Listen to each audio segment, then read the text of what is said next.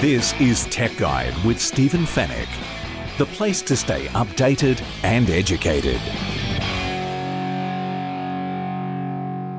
Tech Guide, episode 408. Hello and welcome to the show. Thank you for joining me once again, and welcome to any first-time listeners. My name is Stephen Fennick. I'm the editor of techguide.com.au. On this week's show, Apple has kicked off its public beta program so you can install iOS 14 on your iPhone right now. The flying cars we've been promised for decades are finally here, and they're being tested in Australia. And what can we expect from Samsung's upcoming Unpacked event next month? In the Tech Guide reviews, we're going to take a look at the Echo Auto so you can take Alexa on the road. We'll also chat about the new Samsung soundbars that have more audio channels than ever before, and Belkin has launched some new charging solutions for your Apple products. And we'll answer all of your tech questions in the Tech Guide Help Desk, and it's all brought to you by Netgear, the company that keeps you connected, and Norton, the company that keeps you protected.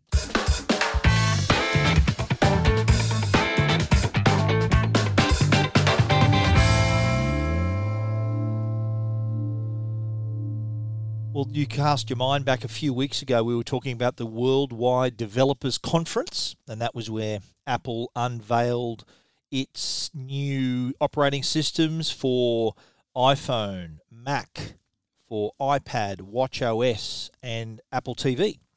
And the idea of introducing them at the Worldwide Developers Conference is to give developers an idea of what tools they're working with. So what can we do here? So whether they're developing for the iPhone, the iPad, this is their toolbox. This is what the software can do, the new features, and then they're able to utilize all these new features in their code and then bring that to their apps, and then Apple then brings it to your devices through the App Store.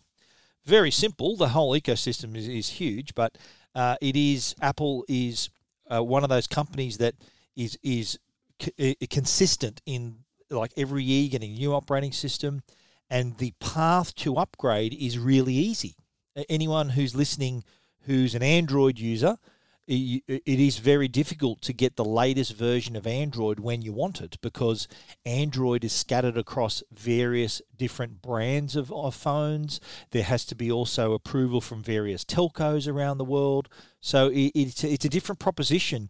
Apple control it end to end here and designed their software to be useful on a fair amount of product dating back a few years. Let's take the iPhone, for example.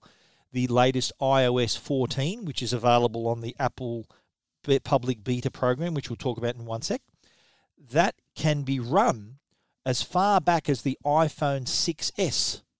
So it's that just, they give those devices longevity straight away, because this is potentially, that's a 5-year-old phone that can run brand new software that's released in 2020, which is pretty good. And that's why Apple's attachment rate, so the rate at which people upgrade their operating system, is often in the above 85 into the 90% range, because it's just really easy to do. And the latest opportunity for customers is right now available through the Apple Beta software program. So here is it's been around for a few years, the Beta software program, where about roughly nearly a month after the initial announcement, in this case, WWDC was back in, I think, June 22nd it started, or 23rd. So here we are nearly 4 weeks later, and Apple has already kicked off this program to allow you to download that software right now, rather than waiting till it's all said and done, the final version is available in September.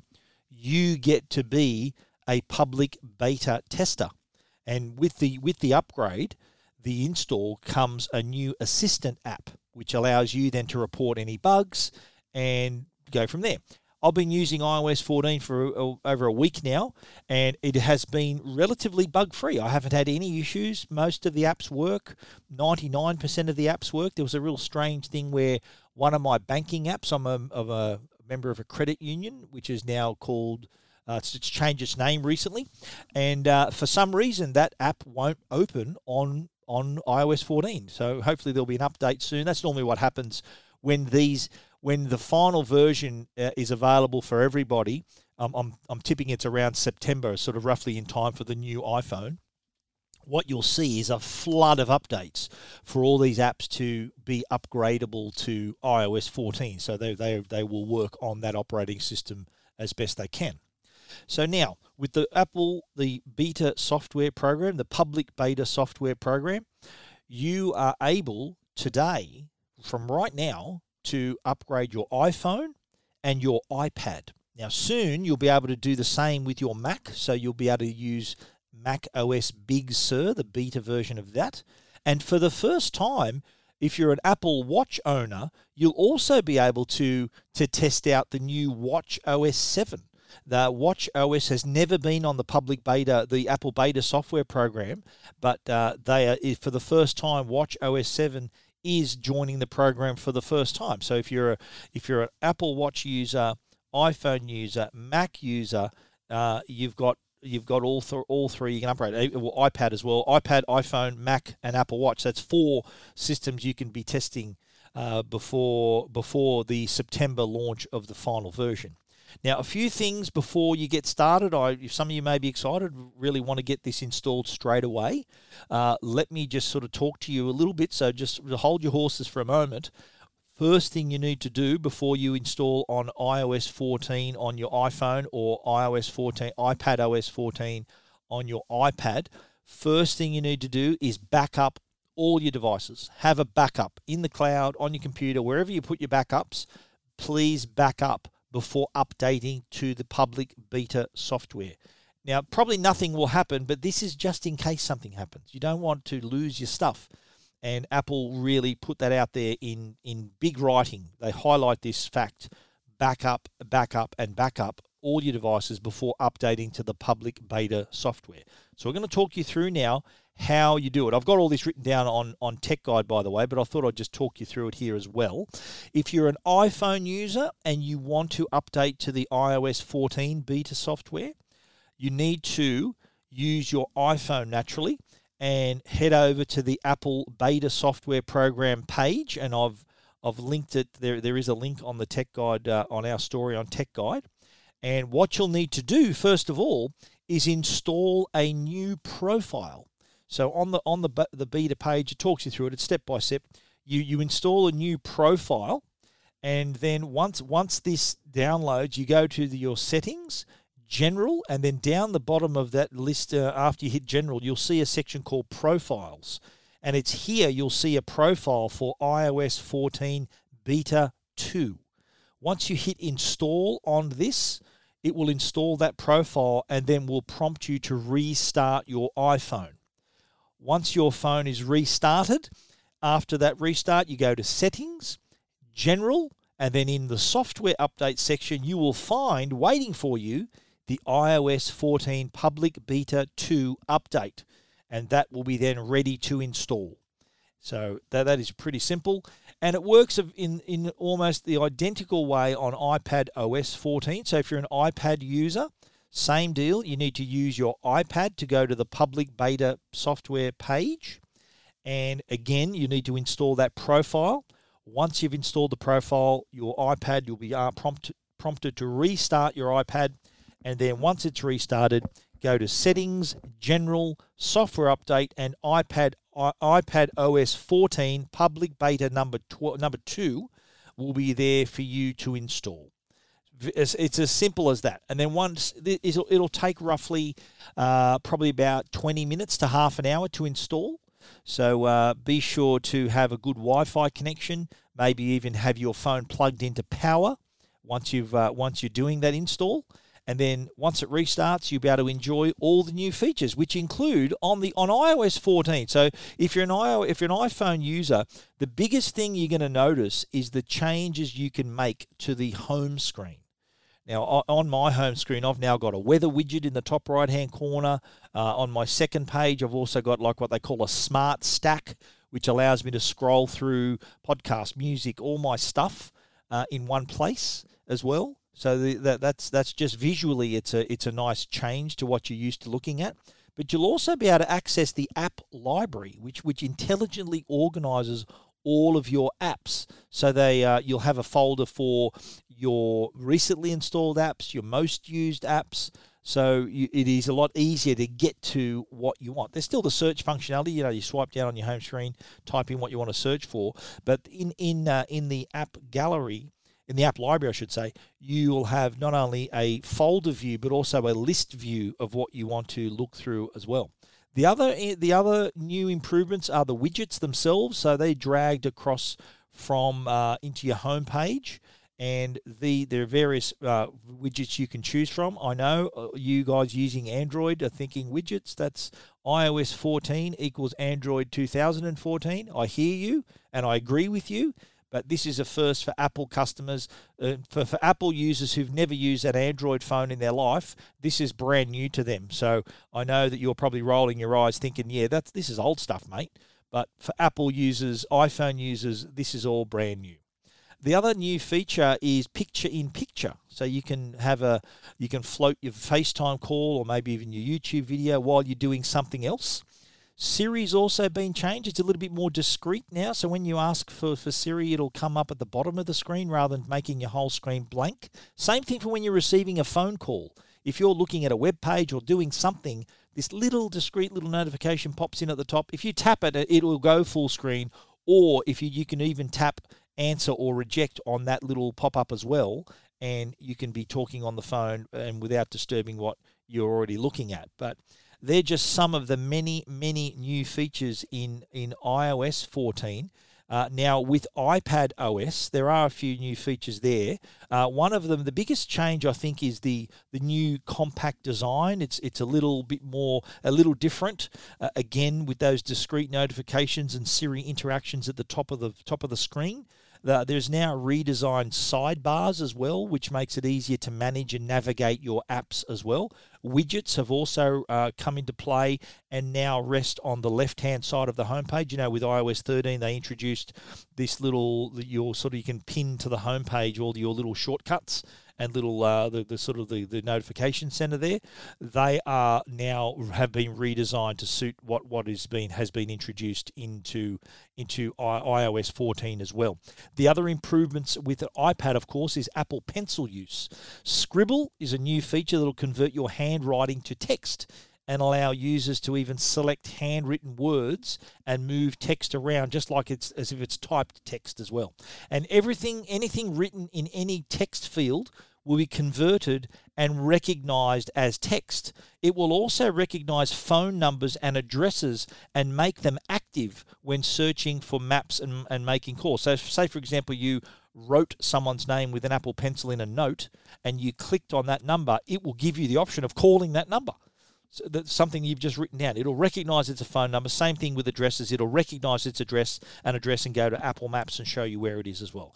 So some pretty cool features there. If you are an Apple user, an iPhone, iPad user, here's your opportunity to get a flying start into their new operating systems, iOS 14 and iPad OS 14. All the links and also links to all those new features that I spoke about, you can find at techguide.com.au. This is Tech Guide with Stephen Fenech.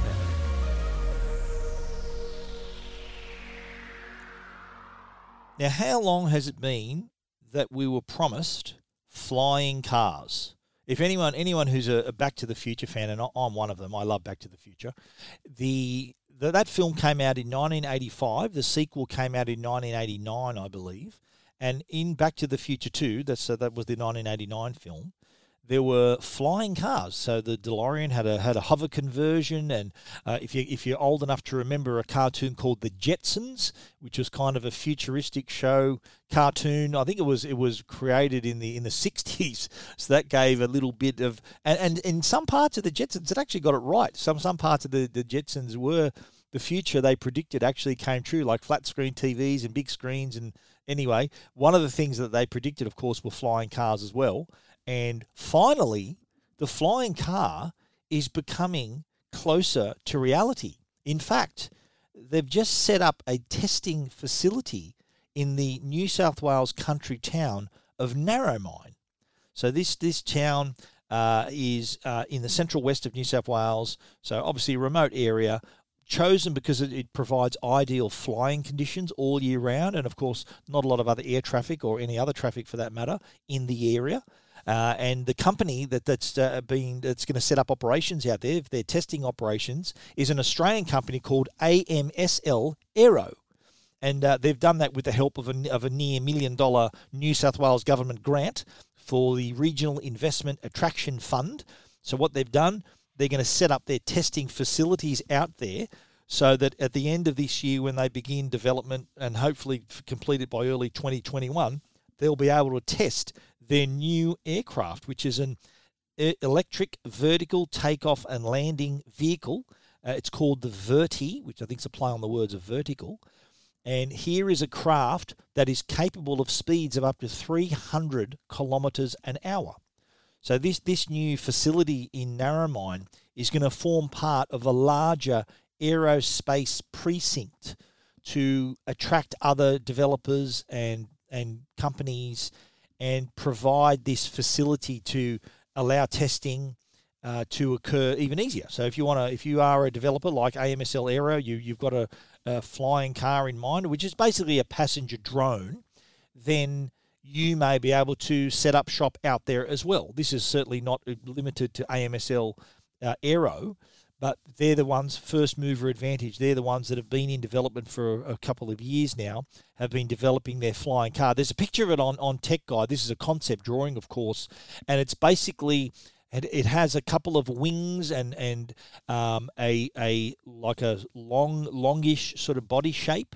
So it's not technically a drone where the props are facing skywards. This is a propeller. The propellers actually face backwards to provide the propulsion. So there's various technologies. There are other companies that are developing the drone technology, but here is a sort of a little bit of a tweak on that design. And the testing will begin in 2021. So just imagine at 300 kilometres an hour, it's electric as well, so it's environmentally clean. It's also very quiet. So that's big ticks there already. But 300 kilometres an hour, that can get you place to place pretty fast. And in areas like country New South Wales and other country towns, not only in Australia but around the world, imagine the drive from one city to the other. And I was in regional New South Wales week before last, and it's often an hour, 2 hours between towns. I think we went from Orange to Cowra, and that's like an hour and a half drive. But imagine in a vehicle like this going 300 kilometres an hour. Like I think the maximum speed limit on those country roads is about 100 kilometres an hour. So it's 3 times faster right off the bat. And of course, you go as the crow flies, so you're not having to follow roads around fields and properties. You can just head directly to your location. So that cuts out a bit of time as well. And down the track, of course, this isn't just limited to the country areas and remote areas. Cast your mind back last year or the year before, and that was last year, where Uber outlined their new Uber Air proposal, which would set up a service that for passengers, just like your regular Uber with a car, their vision is to have Uber Air, so you'll be able to book a trip, book a ride on an aircraft, which is basically a giant drone that fits up to 4 passengers. One of the cities that's been earmarked for testing is Melbourne here in Australia. So that's the idea there. The initial route they're going to set up there is the trip from the airport to the Melbourne CBD, which in traffic can be as long as an hour, but with Uber Air can take as short as 15 minutes. So the wheels are in motion. Well, actually, that's not actually right. The wheels aren't in motion. The propellers are in motion, I should say, to get this technology, to further this technology and provide literally the runway to our transporting future, our travel future. And this is still, I think, minimum 3, 4, perhaps even 5 years out from being commercially available. There's still a lot of work to do, a lot of testing to be done. But I'll say it right now. I'll put my hand up for one of the first tests. I'll go up there. Hopefully they can take my weight. I'm over 100 kilos. Hopefully they can fit me in and they can take my weight. But I'd love to be one of the passengers.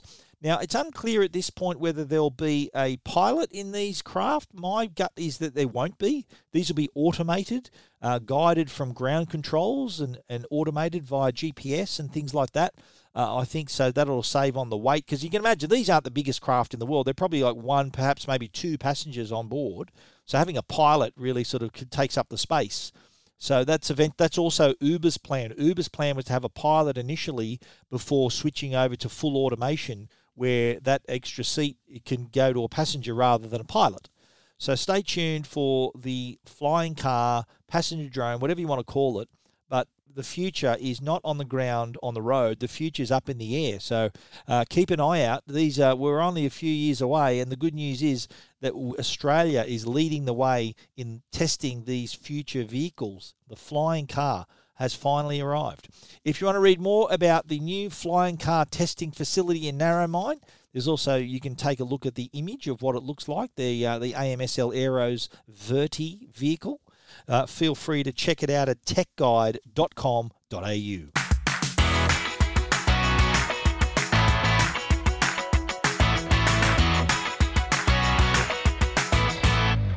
Now, normally at this time of year, I'm booking flights or arranging flights as a guest of Samsung to attend their Unpacked event. The August Unpacked event is normally to announce the new Galaxy Note products, and this year I think is going to be no different. They have announced the new virtual Unpacked event is going to take place August 5 at 10 a.m. New York time, which makes it, let's say, 12:01 a.m. on August 6. So when August 5 switches to August 6 at midnight, that's when the event will be on. I was going to say midnight August 6, but people might think it's at the end of August 6, but it's at the start of August 6. Can you get it? Do you know what I mean? When you say midnight on August 6, do you talk about midnight 5th to 6th or midnight 6th to 7th? Anyway, to clear the confusion, I've said 12:01 a.m. on August 6, which is so a minute after midnight at the start of August 6. That's when the Unpacked event by Samsung will be held. A virtual event, of course. There's no one. I did get a call from Samsung saying, look, just giving you a heads up, the virtual event, we've announced it. It's coming August 5. Normally we'd be ringing you to arrange flights and accommodation, but this time all we can do, thanks to COVID, is just let you know that it's on. And I will be tuning in like millions of other people around the world, of course. This is a public event. People can stream it. It is the virtual event, which will launch not only the Galaxy Note 20, but also the new Galaxy Fold. Let's call it the Galaxy Fold 2 because it's the second Galaxy Fold. But the rumours are that that device will be called something else. But I'll get to that in a moment. But let's talk firstly about the Galaxy Note 20. Now, this is going to be, again, flagship level product, larger screen. I wouldn't be surprised if this is like a 6.9, like it's a really big screen. Note always has a big screen. Also has the latest processor, power, performance, speed. Everything's packed into this thing. This was the first device a couple of years ago that was able to be connected and to a monitor and used as a desktop computer. That's how powerful it is. It was even strong enough to play games and everything and run multiple apps at the same time, applications. So it's really impressive. So you can imagine how much better it's gotten in the last couple of years.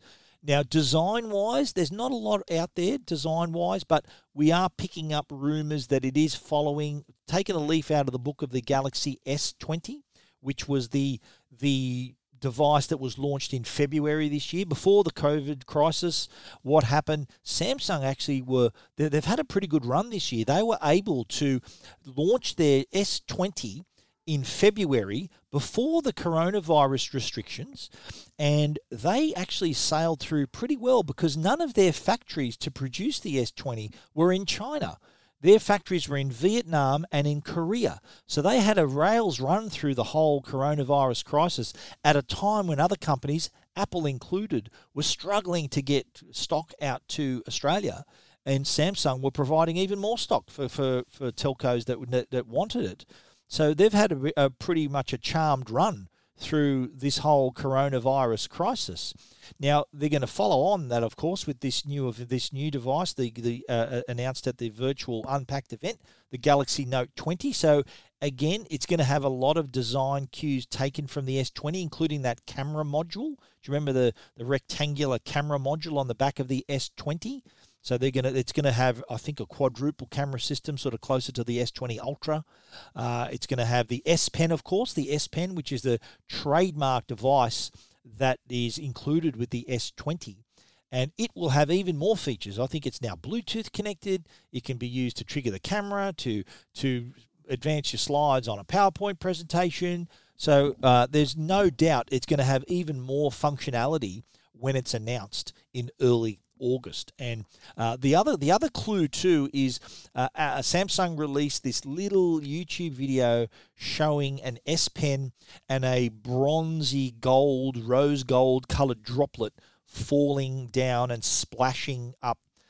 So I think what that points to is this unique new color. I think the flagship color is going to be this bronzy, goldy, rose gold combination color that you can see on my story on Tech Guide. I've included that little YouTube clip. But keep an eye out for that. I think that's going to be one of the feature colors of the Note 20. I think we haven't seen a color like that before used by Samsung anyway. But I'm really looking forward to that. I'm a big fan of the Note phones, have been for years. And I'm really looking forward to seeing the Galaxy Note 20. But that's not the only device, as we said, that's going to be announced at the Galaxy Unpacked event. The other is the follow-up to the original Galaxy Fold. Now, the Galaxy Fold, originally, the first one, was unveiled in February last year. So cast your mind back to February 2019 in San Francisco. I was there, and it was the first time we saw the Galaxy Fold. Never got to touch it, never got to use it, even the following week at Mobile World Congress. So I travelled straight from San Francisco last year to Mobile World Congress, which is the big mobile phone trade show. And even there, the Galaxy Fold was behind glass. You weren't able to touch it or use it. None of us got our hands on it till, I think, September last year at IFA in Berlin, the trade show in Berlin. But what had happened, though, you cast your mind back to last year, I think it was due for release in the US around April. And what they did, they sent out early versions to influencers and YouTubers and US high-profile tech reviewers, and it was a disaster. There were issues with the device. People were thinking there was a screen protector. They were ripping it off, and the phone broke. I think MKBHD, Marcus Brownlee, the famous tech YouTuber, he actually ripped the screen off the screen, what he thought was a screen protector, and actually damaged the phone, as did others. So Samsung really had to. It was a little bit embarrassing for the company. They took all them back. They knew they had to go back to the drawing board to fix these issues, and to their credit, they did. They went back, fixed it all up. And in fact, the version that we got in Australia was the new and improved and repaired version, let's call it. It didn't release until late October, I think, or early November in Australia. And I reviewed it. I enjoyed it. I think that the potential of it, though, I don't think was fully realised. I think that the front screen was just too small. It's 4.6. It was tiny. The screen inside had this ugly notch on the right-hand side for the cameras. So I liked it. I didn't love it. But let's fast forward to 2020 at this new Unpacked event. And what we're going to see here is the new device, which from all accounts is not even going to be called the Galaxy Fold 2. It's going to be called the Galaxy Z Fold. Now, you remember back in February, the other device announced by Samsung was the Galaxy Z Flip, which was their smaller folding phone. So I think this Galaxy Z family of devices is going to be their folding devices. So we've got the Galaxy Z Flip, and next month, by all accounts, we're going to have the Galaxy Z Fold, which is going to be the follow-up to that larger folding device. Now, there are some images that I've managed to get, even of the S20 on Tech Guide, but if these are accurate, I'm all in here, because they've been not only, from the rumours, there's not only going to be a larger 6-inch screen on the front of the Fold 2, or the Z Fold, let's call it, but inside, gone is the notch. They're going to have a little Infinity O display, so a little hole punch top right-hand corner for the camera. So you're getting true larger screen without that ugly notch in the top right-hand corner. But with this image, I found there is an S Pen. So what the Fold could include, the Galaxy Z Fold, is an S Pen.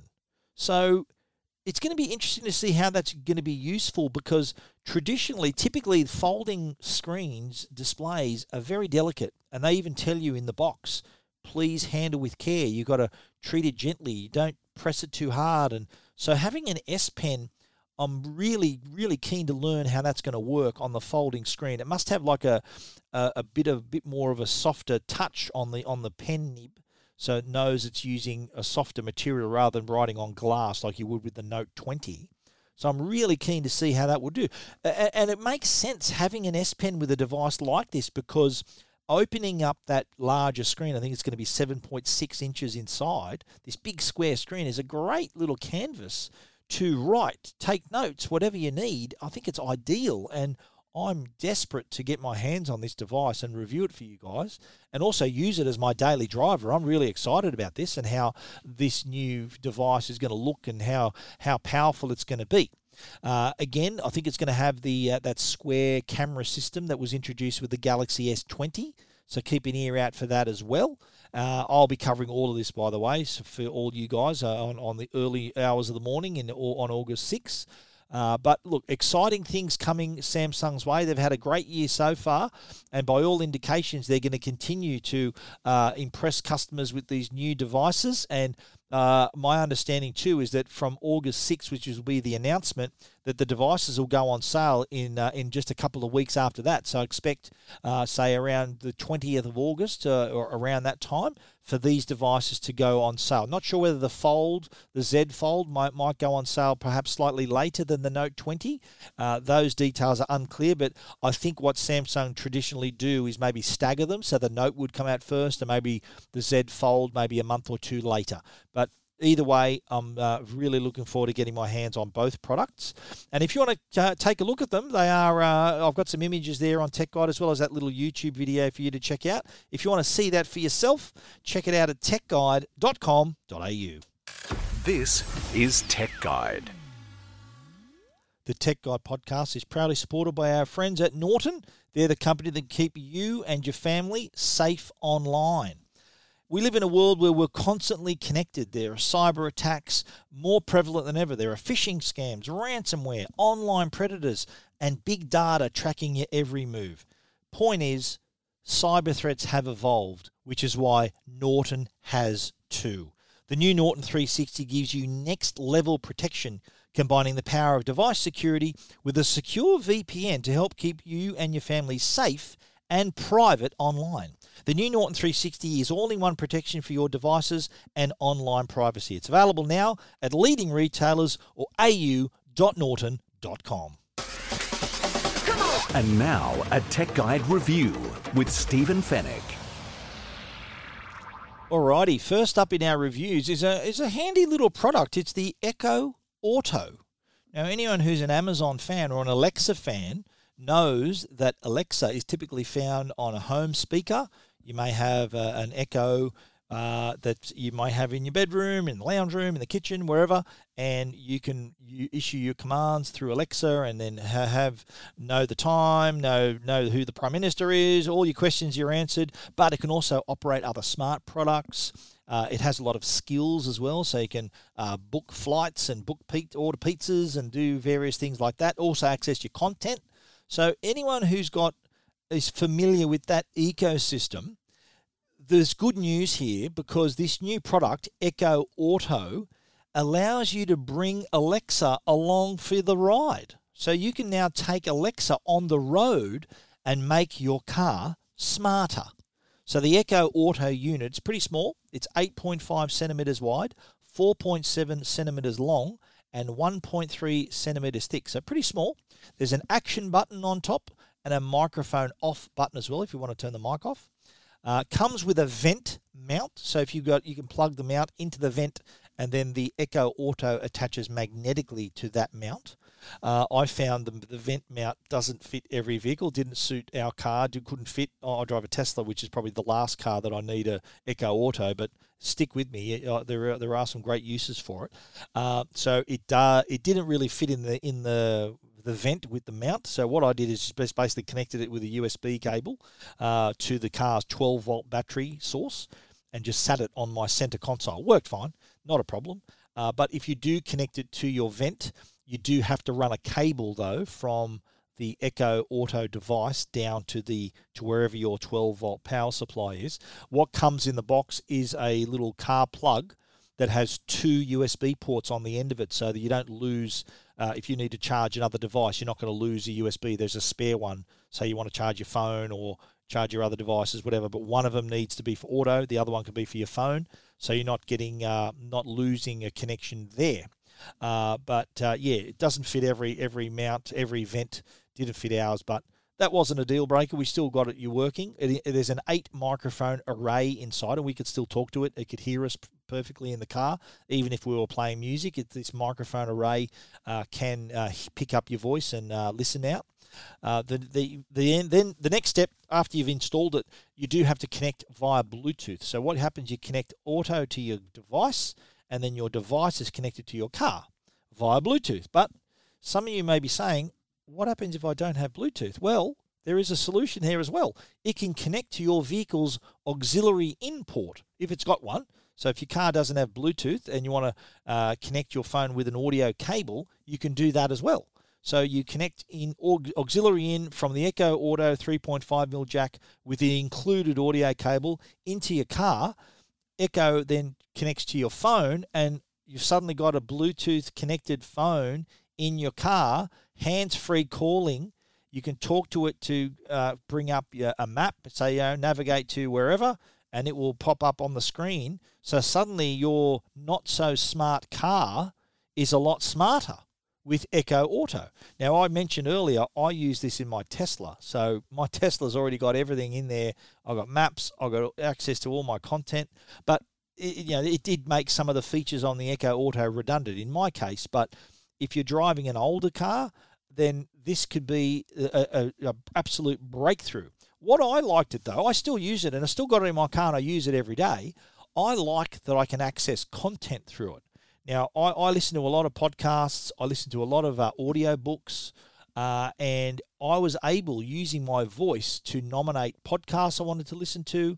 I was even able to say resume my audiobook or play the audiobook, and that's through Audible, which is actually owned by Amazon. So Audible is an Amazon company, so naturally these work hand in glove. So that was really cool. Typically, what I would normally do to access the podcasts or my audiobooks, I would have to touch my phone in the mount and then access it that way, go to the app, scroll down the one I want. But in this instance, or go to the audiobook app, hit the title I'm listening to, hit play. In this instance, it does it all. I haven't taken my hands off the wheel, and it's giving me that content.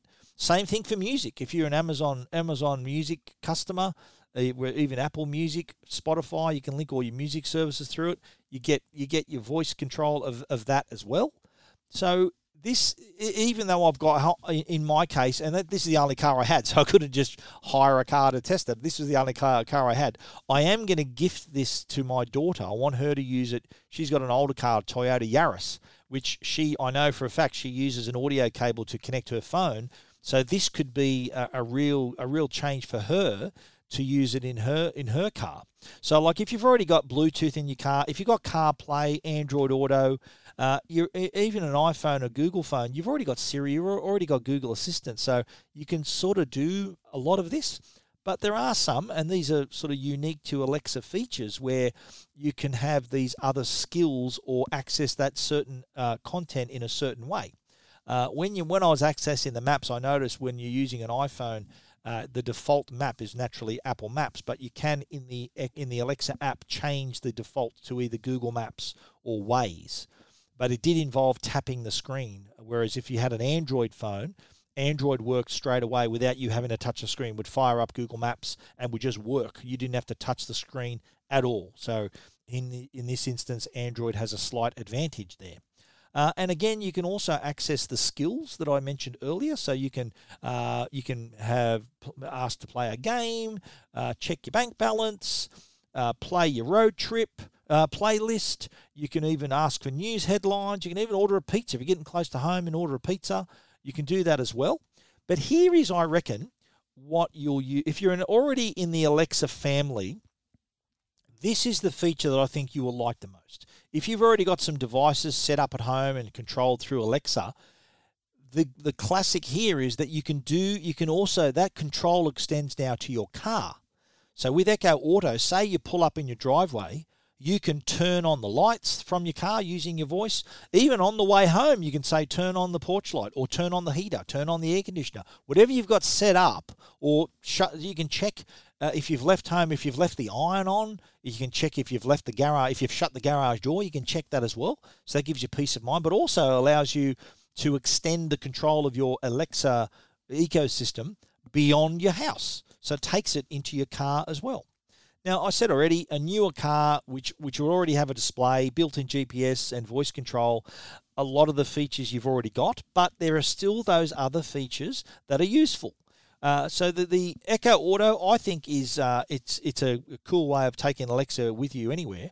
It's available now. It's $79, so it's not going to break the bank. It's pretty affordable, but it's ideal, of course, for customers who want to make their cars smarter, easy to control with their voice to access their content, and also access all those skills and all those other features. And if you just can't bear to leave Alexa behind, well, now you can take her with you with Echo Auto. If you want to read our complete review of Echo Auto, $79, check it out at techguide.com.au.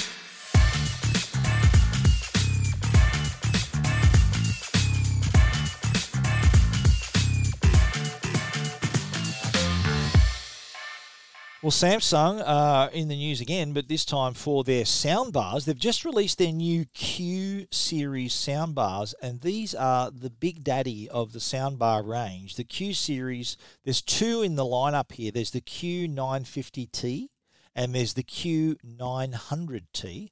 Now, both out of the box support Dolby Atmos, DTS:X, as well as eARC. ARC is short for audio return channel, by the way, and that supports high quality surround sound like Dolby True HD, and really is a feast for the ears. So it really enhances your home entertainment experience.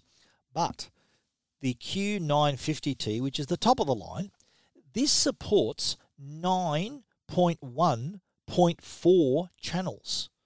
So that's the most you'll find in a home theatre soundbar. So 9 different directional channels.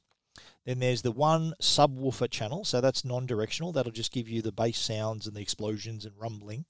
Then there's the 0.4, which is the Dolby Atmos speaker. So there's 4 Atmos up-firing speakers. It comes with rear speakers as well.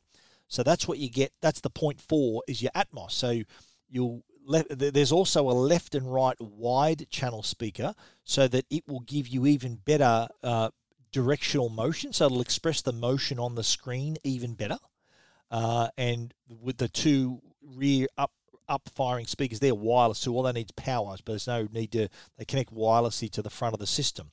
So it really takes your entertainment experience and pumps it up to even greater quality. And Dolby Atmos is something you can access on all Ultra 4K HDs and even Blu-ray. But also, too, you can have, there are Dolby Atmos titles on Netflix. 4K is available, of course, on Stan and Netflix, and Disney Plus has some. I don't think it's got any Dolby Atmos. Definitely Netflix has Dolby Atmos, but if you want to ensure Dolby Atmos, and in my opinion, better quality Dolby Atmos, then you need the 4K Ultra HD disc. That will really showcase this as well. But the Q900T, that's a 7.1.2 channel system. So it's 7 directional channels, subwoofer, and 2 Dolby Atmos speakers as well. So there's the 0.2 there at the end. And also, though, these 2 speakers, if you happen to also purchase a 2020 Samsung QLED TV, these soundbars naturally sync through the Samsung TV to a new feature called the Q Symphony. So what this means is that TV speakers and the soundbar speakers are in unison. So they play surround sound both from the TV and the soundbar to create this amazing soundscape. So it just it ups it even further. If you're in the Samsung family, of course, naturally they're going to look after their own customers if they've already got a Samsung 2020 QLED TV. this soundbar would be the ultimate add-on, the ultimate accessory for that TV. So out of the box, you're going to get a great experience. Now, design-wise, both soundbars have been revamped in terms of their look and size. One thing you'll notice is that this soundbars are covered in this textile fabric. It's called Kvadrat textile fabric. So it gives it a more premium look and feel. Also, the height of the soundbars have also been reduced. Would you believe they're just 69.5 millimeters thick? So that's the height of the soundbar. So they'll perfectly fit below the TV screen. Because the worst thing you can have is a fat soundbar that takes up the bottom of your TV screen. You don't want that. Naturally, Samsung, their own soundbars will suit their own TVs perfectly, even other TVs. If they're only 69.5 millimeters high, most TVs, that's going to be just perfect size to sit under the screen and not impede the screen at all. So very exciting, the new soundbar range, which we all tested in the US Audio Lab, by the way. I've been to that Audio Lab. It's in Valencia, just outside of Los Angeles, not far from the not Magic Mountain. It's the Six Flags amusement park. It's the theme park. That's not far from there. Actually, out the window of the Audio Lab, you can see all the crazy rides out there. But these new soundbars, I'm looking forward to listening to them. I did have a brief listen to them on a trip to Korea late last year. They were announced at the Consumer Electronics Show in Las Vegas. I did hear them again there. But I would love to have a Samsung TV and this soundbar underneath to really soak it up. I think it's going to really take your home theatre, your home viewing experience to the next level. And they always say audio adds so much to your enjoyment of I'm a huge believer in that fact. Good audio leads to even greater enjoyment of the movie. So you can achieve that level of audio excellence with these new Samsung soundbars. If you want to check them out, you know where to find them, techguide.com.au.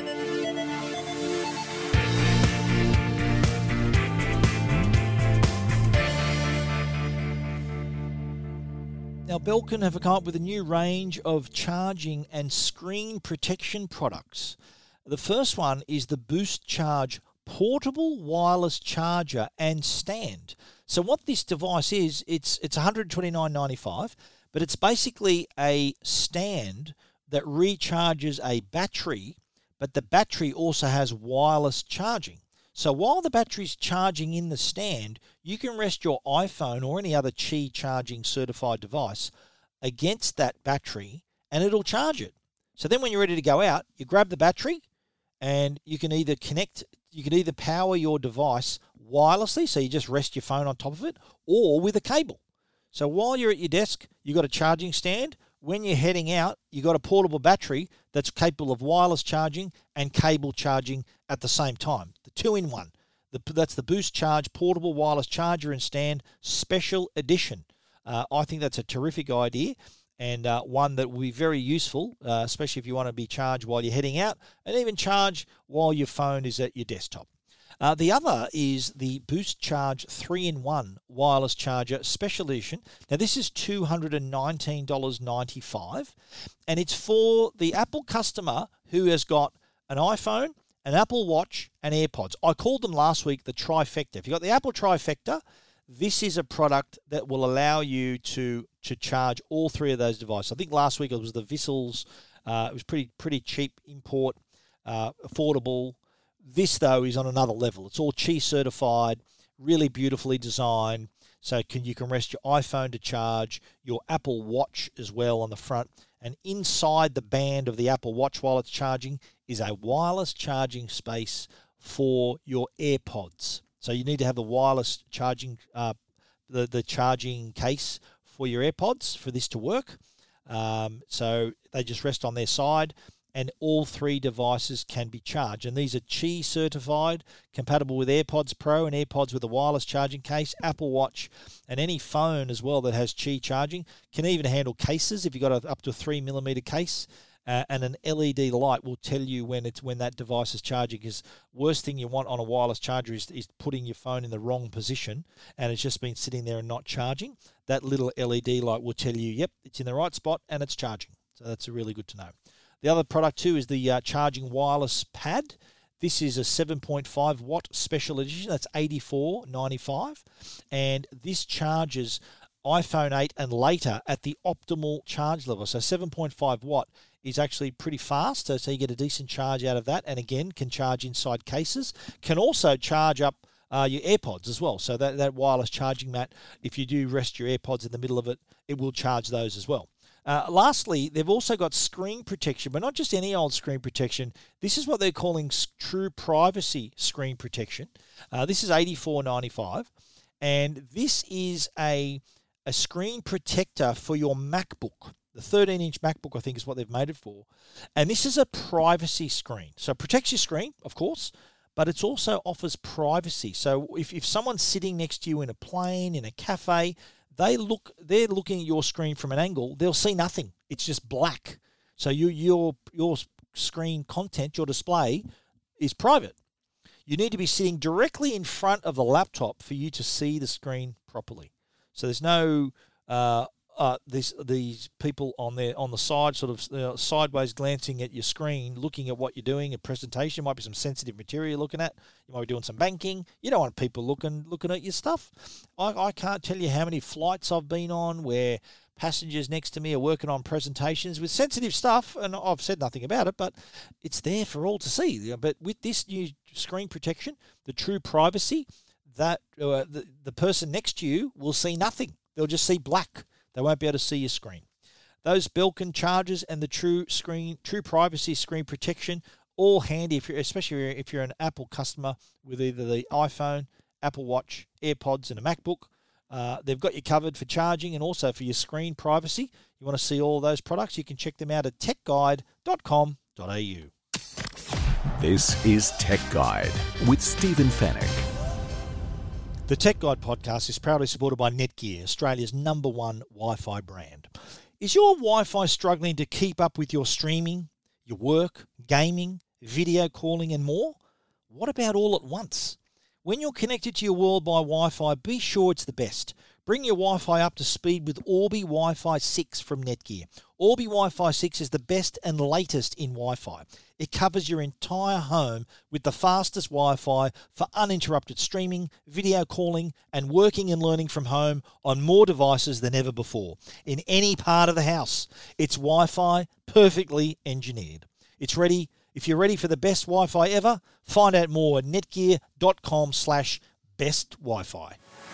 And now, answering all your tech questions, the Tech Guide Help Desk. The Tech Guide Help Desk this week, which is brought to you by Belkin. We just mentioned their products earlier. So if you're after a charger, the screen privacy protection, they make great cables. Belkin is where you go, belkin.com/au. The Help Desk this week, I'm answering a question that I did mention on the radio. Someone rang in about converting VHS to digital. And yes, that's still a thing. There are plenty of products to use. There are the one I use, and I think it's available still on Amazon, is the Roxio VHS to DVD. And this was basically a USB dongle that connects to your computer with the cables out the front. So remember the old red, white, and yellow cables? They've got little connectors for those out the back of the USB, and they then connected to my VHS player. So press play on the VHS and fire up the software on your computer, and it is going to convert the playback from your VHS into digital. Now, here's the thing, though. People have to remember, for you to do this properly, you need to have a working VCR. Just having a pile of VHS tapes, unfortunately, is not enough. So you need to have a working VCR for this to work. So don't be ordering the VHS to DVD without a VHS player that works, because that's part of the process. If you don't have that, unfortunately, you probably need to sort of get professional help to convert your tapes. But for those of you who still have a working VCR, and I've got one, I'm in the middle of converting my thousands of tapes. It does take a long time, but it is very handy. If you even I think there is a process in some of them that will play back at twice the speed and still convert it in digitally, so you can play it back at the normal speed. So that does save a bit of time, but very handy because you've got to remember, once the longer you leave VHS, the worse it's going to be. It's magnetic tape. It degrades over time. So best not to leave this, best to get to it sooner rather than later. So if you want to convert your VHS tapes to DVD, now you know what to do.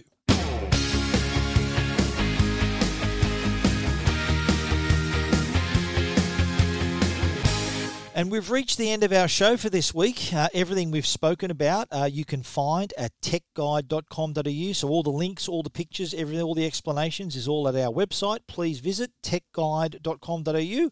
And we love to hear from you. So send us an email, info@techguide.com.au, or click on my face on the homepage, the Ask Stephen icon, and that will open up an email to me, and I'll get back to you as soon as I can. We want to give a special shout out to our sponsors, Netgear, the brand you can trust for all your Wi-Fi needs, and also Norton, the company that can keep you and your family safe online. Please support the sponsors that support us. Thanks again for listening. We look forward to you joining us again next week. So until then, stay safe and stay connected.